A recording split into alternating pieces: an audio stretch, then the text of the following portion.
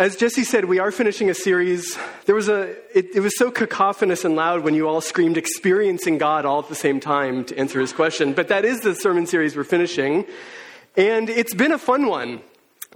We've looked at how sometimes God works most powerfully and miraculously when we take big risks in our faith.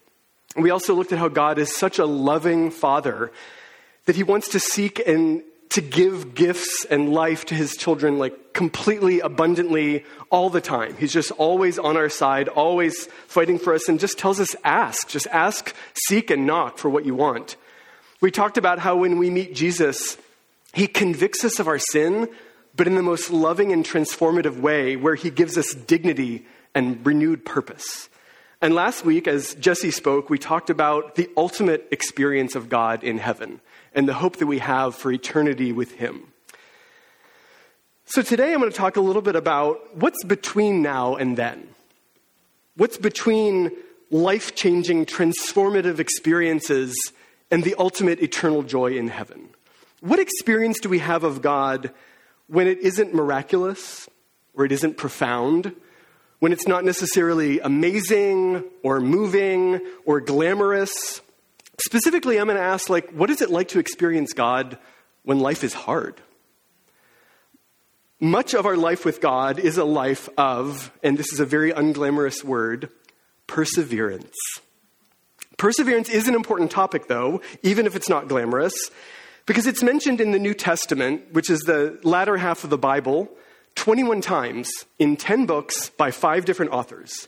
And these are all in letters that the original church leaders were writing to new believers, new churches, young Christians meaning at the time little Christs, this community of people spread throughout the known world at the time, trying to live life as Christ lived. And all these leaders felt that they really needed to know a lot about perseverance. It was clearly an encouragement and a reminder that they needed, that perseverance was part of life.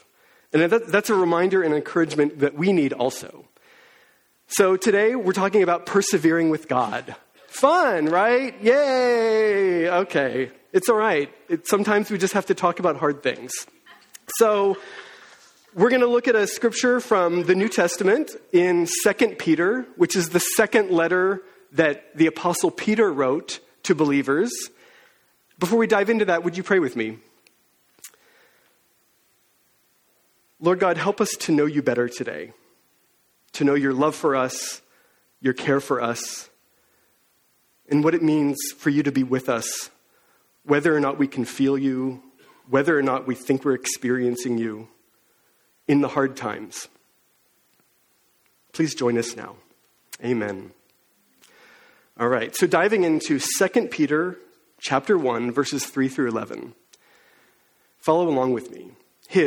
God's divine power has given us everything we need for a godly life through our knowledge of him who called us by his own glory and goodness. Through these, he has given us his very great and precious promises, so that through them you may participate in the divine nature, having escaped the corruption in the world caused by evil desires. For this very reason, make every effort to add to your faith goodness, and to goodness knowledge, and to knowledge self-control, and to self-control perseverance, and to perseverance godliness, and to godliness mutual affection, and to mutual affection love. For if you possess these qualities in increasing measure, they will keep you from being ineffective and unproductive in your knowledge of our Lord Jesus Christ. But whoever does not have them is nearsighted and blind, forgetting that they have been cleansed from their past sins. Therefore, my brothers and sisters, make every effort to confirm your calling and election. For if you do these things, you will never stumble, and you will receive a rich welcome into the eternal kingdom of our Lord and Savior, Jesus Christ. Perseverance. All right. Depending on how you translate it, other Bibles would tell you that it's the word steadfastness or patient endurance. And there it is, stuck in the middle of this passage that we looked at. And I truly believe it's at the heart of it, the heart of what Peter is trying to convey. And so what is he talking about in this passage? Just a quick overview. He begins by reminding the people who are reading his letter that God's divine power gives us everything we need for a godly life. And later on, he reminds them that that really starts with the cleansing of our sins. The precious promises that he talks about lead to a godly life, to this divine nature. And he compares that with worldly corruption and evil desires. All of this is given to us. It's a gift of the grace of Jesus. He gave us freedom from sin, which is worldly corruption. And in getting that, we have relationship with God, renewed, restored relationship with our Creator, and ultimately the promise of the eternal kingdom. These are given by God. They're gifts to us. And we receive them by faith if we believe. Boom, done. All right, easy. Living as a Christian is so easy, right? No, well, there's this whole chunk in the middle about all these things that he encourages people to do to live out their faith. And then he says we must confirm our calling and election. This is a passage about living life as believers on this earth. And in kind of contemporary parlance, among vineyard churches, of which we are one, there's a phrase called the already and the not yet. God's kingdom has come. Jesus began bringing God's kingdom to the earth, but it's also still on its way. We live, our entire existence is in the midst of a spiritual battle. God is fighting evil powers to rescue people and restore all of creation. And we get to be a part of that, which is really cool. But it is a battle, so it's hard. And that's why we live a life of perseverance, which is about sticking with it through the hardships. It is invigorating and inspiring when God does amazing, miraculous things, as we've discussed for the past few weeks. But today, I want to ask, what about when our prayers go unanswered? What about when the attack seems constant, without relief? What about when God is just silent? When we can't hear his voice? So my question today is, how can we persevere? Or, putting it another way, how can we experience God when we're not experiencing God? First of all, I want to just say that this is absolutely normal. We do have hope and faith that God is actively at work in our lives all the time. And that's normal too, and he is, but sometimes we simply can't see him, hear him, or feel him. And that's part of life in the already and the not yet situation of God's kingdom breaking into the earth, bit at a time, and the promises of the fullness of it later. It's why the early church needed so many reminders about perseverance. We read about the miracles occurring among the first believers, people getting healed left and right of crazy things, God showing up in such incredible, unbelievable ways. But then those people who were saved had to keep on living life. Months, years, decades beyond those miracles. And of course they were still happening all around them, but it wasn't like it was constant. Living life as a Christian is a life of perseverance. Miracles and the really cool stuff of experiencing God isn't everything. And so it's easy to imagine that the early church had this hard transition back to kind of a normal life. It was a new life with new identity. But it wasn't yet heaven. And so Peter tells them and tells us to confirm our calling, to keep walking out a godly life every day. Just to let you know that you aren't alone if you've ever felt this, there's a story about a famous person named Mother Teresa. Does anyone remember her? Can I get a show of hands? I realized, it's been 22 years since she passed away. But she was such a significant figure in the 20th century among believers. She was a famous Romanian nun who was serving the poorest orphans in Calcutta, in India, for decades and decades. But after she died, and I'm going to quote this book, God on Mute, which was a big inspiration for me today, the Roman Catholic Church collected her diaries, and they found in them some surprising things. Here's a diary entry from Mother Teresa in 1958. My smile is a great cloak that hides a multitude of pains. People think that my faith, my hope, and my love are overflowing, and that my intimacy with God and union with His will fills my heart, if only they knew. Her diaries were full of decades of doubt. In an obituary, a popular newspaper in Rome wrote, "The real Mother Teresa was one who for 1 year had visions and who for the next 50 had doubts until her death." Commenting on this, one priest described Mother Teresa's doubts as a purification process, adding that it is also part of sainthood. It's an argument reflecting a long Christian tradition that regards the experience of God's absence not as an enemy of faith, but rather as the very substance of greater faith and intimacy. Martin Luther goes so far as to call God absconditus Deus, literally the God who goes missing. And the basis for this is Christ's own experience of forsakenness on the cross, a moment that speaks profoundly about the meaning of God's silence. We want God to answer our prayers through powerful interventions, admits Tim Chester, but in the cross we recognize by faith the presence of God in weakness. The silence remains silent, but we see in the cross the hidden God who is with us in our suffering. So again, this is a book called God on Mute by Pete Grieg. I recommend it. You can ask me to borrow my copy. We're not alone in this. It's part of the Christian life. Mother Teresa was a symbol of hope and faith and commitment to God, but only after her death did we learn how she was persevering through decades of doubt. God revealed himself to her in the beginning of her ministry. And through her perseverance, he revealed himself to the world. In spite of God's silence, she lived out her calling. How did she do it? And how do we do it? How do we persevere? How can we experience God when we're simply not? I'm going to go through 4 very practical, simple tools or disciplines, spiritual disciplines, that I believe are useful, as Peter points out in our passage. This is by no means an exhaustive list. If you pick up the Bible and read the New Testament, all these letters that the early church fathers were writing to new believers were about this. Were about living out the life of faith in the already and the not yet. And the first one is that we can persevere with God through hard and dry seasons if we read. In 2 Peter 1, verse 5, Peter writes that we should add to our faith goodness, and to our goodness, knowledge. God has given us his word in the Bible.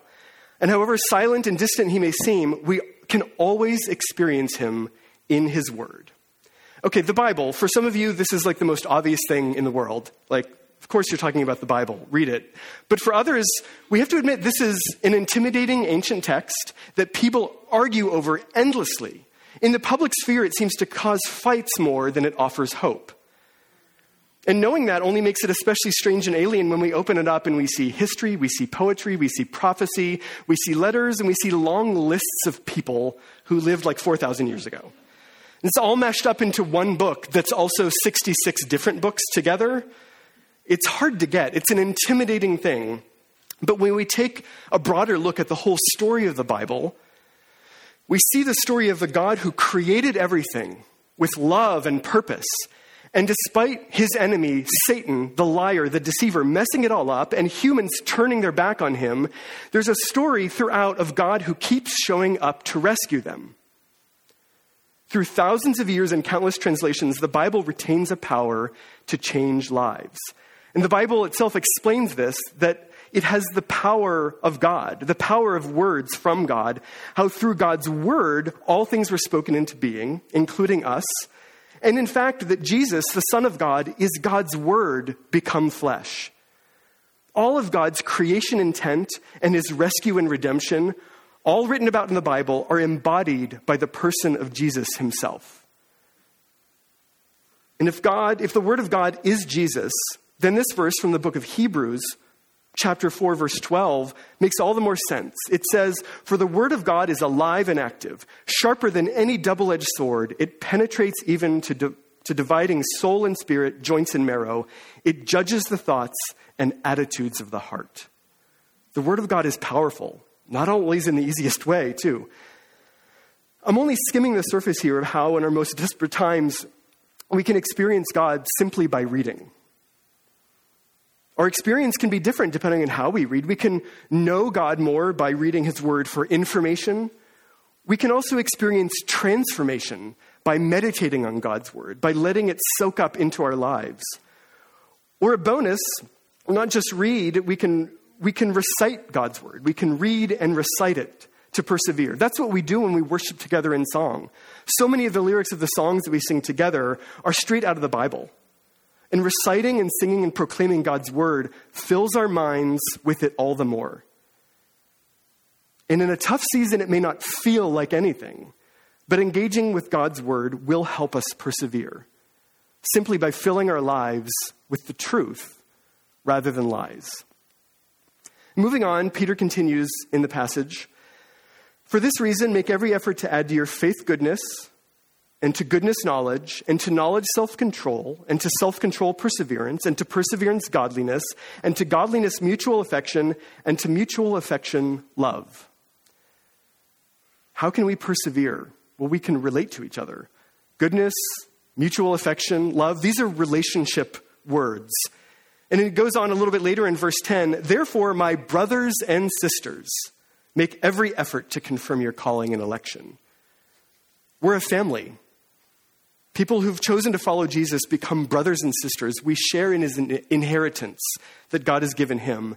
God is alive in each of us by his Holy Spirit, so we can actually experience God through each other. In fact, we need each other, but it's tricky. Like, it's easy when you think of an inspirational poster, like teamwork, you can't do it alone. But the reality of life is harder. As followers of Christ, we all have that already in that not yet life. We have one foot in the divine and one foot in the world. All of us are sinful and broken somehow, yet being restored by God.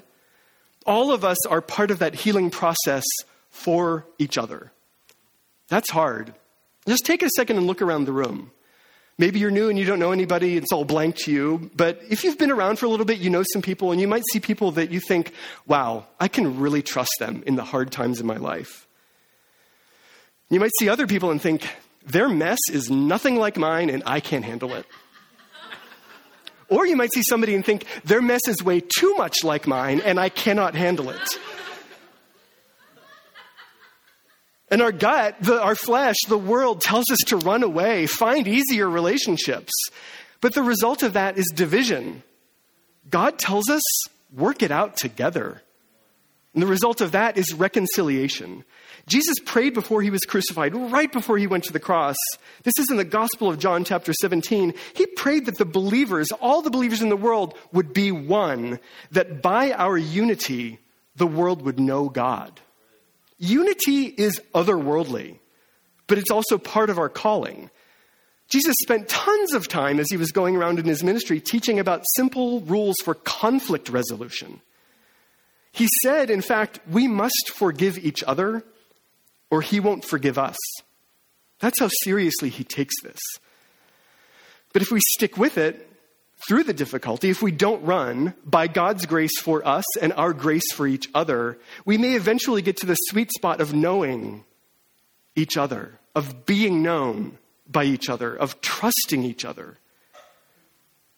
A teacher that I really respect and has been influential in my life, his name is Andy Comiskey. What he calls this is that we're grace with faces. That's the church. That's the body of believers. We can be what it takes for each other to persevere through despair, through doubt, through grief, through the hardest times of life. Sometimes all you need in a moment of grief is somebody just sitting next to you, just silent, just being there so that you know you're not alone. And in doing that, they reveal the truth that God is with us. And he may be silent, but he's there. We are not alone. Our sisters and our brothers can help us remember that God is present, whether we feel it or not. And it's important to remember things. Peter, in our passage this morning, is writing what his readers have probably already learned, but they need to be reminded. They need encouragement to remember. And that's our next tool for persevering. How can we persevere? We can remember. We can remember, even in seasons of God's silence, what he has done in the past, the ways he has led us to where we are now, and the things we already have to be thankful for. No matter how long ago it was, if God did something in your life, it's still true. It still means something. In fact, remembering is a central aspect of being God's people. Beginning with the original people that he called out from the people of the world, the original Jewish people, starting with Abraham. We read in the stories of the Old Testament that remind us of God's timing and perseverance.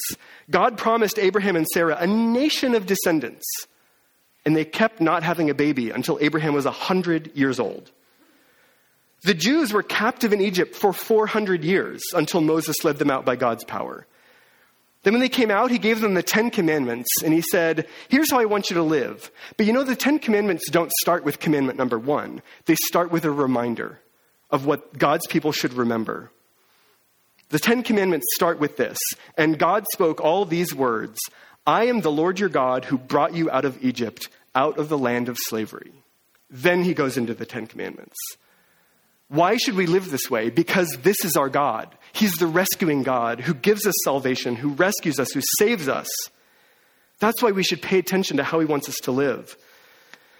And in the Old Testament, the story of the ancient Israelites, it goes on and it's very dramatic. And a lot of people remember, but a lot of them really don't. Then there are these guys who hear God's voice. They're called prophets. And they keep trying to remind people, remember what God did for you. Remember the covenant he made with you, that you would live and live abundantly. And the prophets were ignored too. Sometimes people listened to them, but not much. And then even when the last prophet spoke, 400 or more years went by before the birth of Jesus, before what the prophet said was the better future rescue that God has planned, something bigger than anyone could imagine. 400 years of silence from God. But some remembered. Some were faithful, even in all that time, passing the collective memory of being God's people down from generation to generation. Now that's big picture remembering, but I'll ask you, if you've ever experienced God in any way in your life, what do you remember that can help you persevere? When did God intersect your life? There's a few significant moments when God became undeniable to me. That's why I have faith in him. That's why I know he's good and he's true. He shared with me in those moments undeniable love and purpose. I have a name for this, which is I call them anchor moments, because my faith is anchored in them regardless of all the opposition I face in life from family, friends, culture, or circumstances. I can be swayed a lot of different ways in my mind, but I think about the moments that anchor me to God. What are your anchor moments, if you have any? Think about that. One of mine involved a time when I really did need God the most, though I wasn't quite aware of it. But he came and reminded me that I had turned away from him. And he called me back to himself. And that leads me to my last point, which is how can we persevere? We can repent. Sometimes, not always, God seems gone because it's actually us who've turned away from him. And to experience him, we need to repent, which just means turning back to God. When Peter says to confirm your calling and election, that's about that choice, choosing to live life with God.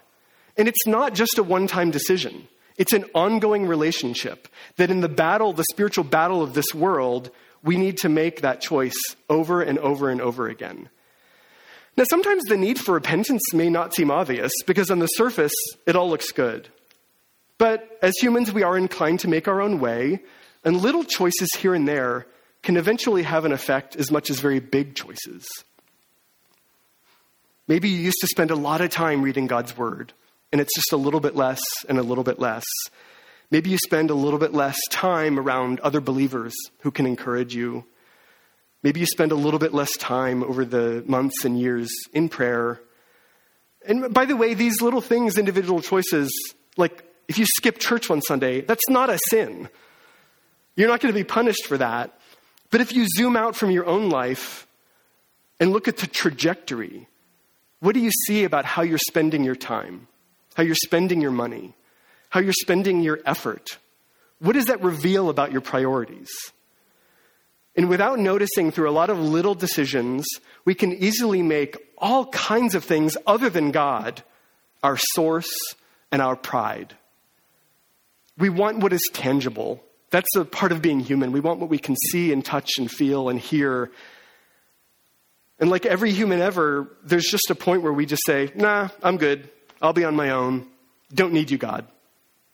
And we might not even notice it if it's just a lot of little decisions. The longest time I spent away from God in my life actually wasn't so subtle. It was bookended by two of those anchor moments in my life. When I was in high school, I met God personally for the first time. I had grown up going to church, always believed in him, but he became real to me. It was actually through a Bible study in a book called, wait for it, Experiencing God. It's been around for decades. I guess it's really popular, but a friend thought that she would share it with a few of us. And during that time, I met God personally. I was hearing his voice in prayer. He came to me in such powerful ways. But one time as I was praying, he came to me in a vision, and he told me to leave the church I had grown up in. I cried. I screamed. I complained. I might have punched the wall. But I knew it was him who told me to do that. I wasn't sure why at the time, but I knew. Eventually, I came to learn that he was leading me to a place where I could grow even more. Which isn't to say that the church I had grown up in was bad. Not at all. But he had something more for me. And so I followed that advice. But in doing so, there was a lot of division with my family. The experience of following God, of taking that risk, was so jarring that I effectively closed my ears to him. I no longer wanted, even though I was faithful in that moment, to be told to do hard, life-changing things. I just didn't want it again. I was like, well, one big choice like that's enough. So as I finished high school, went through college, and moved to Los Angeles, I refused him a say in my education, my career, my relationships and sexuality, everything about the way I lived. And on the surface, it all looked fine. I kept going to church every Sunday. I remember being jealous of people in my college small group about their experience of God, how they were hearing his voice so much, but he was silent to me. Now I look back and know that he was at work in my life through that whole time. But at the time, I just wasn't having it. I didn't really let him lead me until I had come to Los Angeles, and this crazy experience happened that could only be God.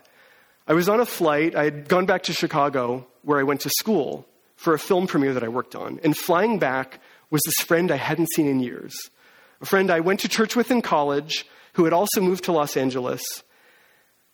And in that moment, I was like, oh, I need God. So I told this friend, like, can you tell me where the churches are? Like, where can I go and find other believers? In that moment, God used this friend to perform a little miracle through relationship, through somebody I had known and trusted. And he brought remembrance back to me suddenly of like when things were going really well. And I wanted that and I hungered for it. And that eventually led me to a church, and more importantly, to a place of repentance. I said, okay, God, I'm yours again, and I'm willing to follow you and live how you want me to. And that broke the silence. I finally decided that my whole life could be his, and I heard from him again. And for years, all he ever said to me in prayer was, Patrick, I love you. I just kept needing to hear it. Patrick, I love you. I'm going to invite our band to come back up. We'll wrap up this talk in a minute and then have a time of ministry and prayer. And we'll finish together with one last worship song. But I just want to say that my talk has been focused primarily on people who know God and are maybe facing a season of doubt. How can we experience God when it wasn't the way it used to be or at one time or another? This has been about painful times and dry seasons and persevering through them. But this final call, the call to repentance, is for everyone. All of us, at one point or another, have chosen our own way in life. ignoring the God who created us and who loves us. We all fall short of what he has. But we know from God's living and active word that he loves the world so much, he gave his son Jesus to make a way for us to have eternal life with him. And that begins in this age, on this earth, however broken and messy it is. Now, it may not seem like a great invitation to a life with Jesus to talk about how that life may be full of long, unbearable stretches of doubt, despair, and even pain. But guess what? That's the world we live in. That's what the world is. There's despair and pain all around us. The difference is that if we include Jesus in our lives, we have assured hope for something better. And in the midst of our pain and doubt, we can be comforted that Jesus is with us. And he knows exactly what we're experiencing. Before he was crucified, he prayed to God that he wouldn't have to go through with it. God was silent. He bore the pain of torture with no respite or relief. And in the midst of it all, his Father abandoned him. He said, my God, why have you forsaken me?" He lowered himself to serve all of us, to take our place as punishment for our sin. And then in God's timing, through what was an unbearable couple of days, where no answers were given to anyone, then he was given life again. And in that resurrection, our sin, the death we are promised to face because of our sin, no longer have power over us anymore. It's finished. Jesus gives us life and the promise for a kingdom of eternity in heaven. So with Jesus, we can find true life, and we can find purposeful life in this broken world. We have hope for so much more. And it's a life that he empowers, as Peter writes in the beginning of our passage, with everything we need, whether it feels that way or not. So just before we go into our last worship song, I'm going to invite us to pray to Jesus.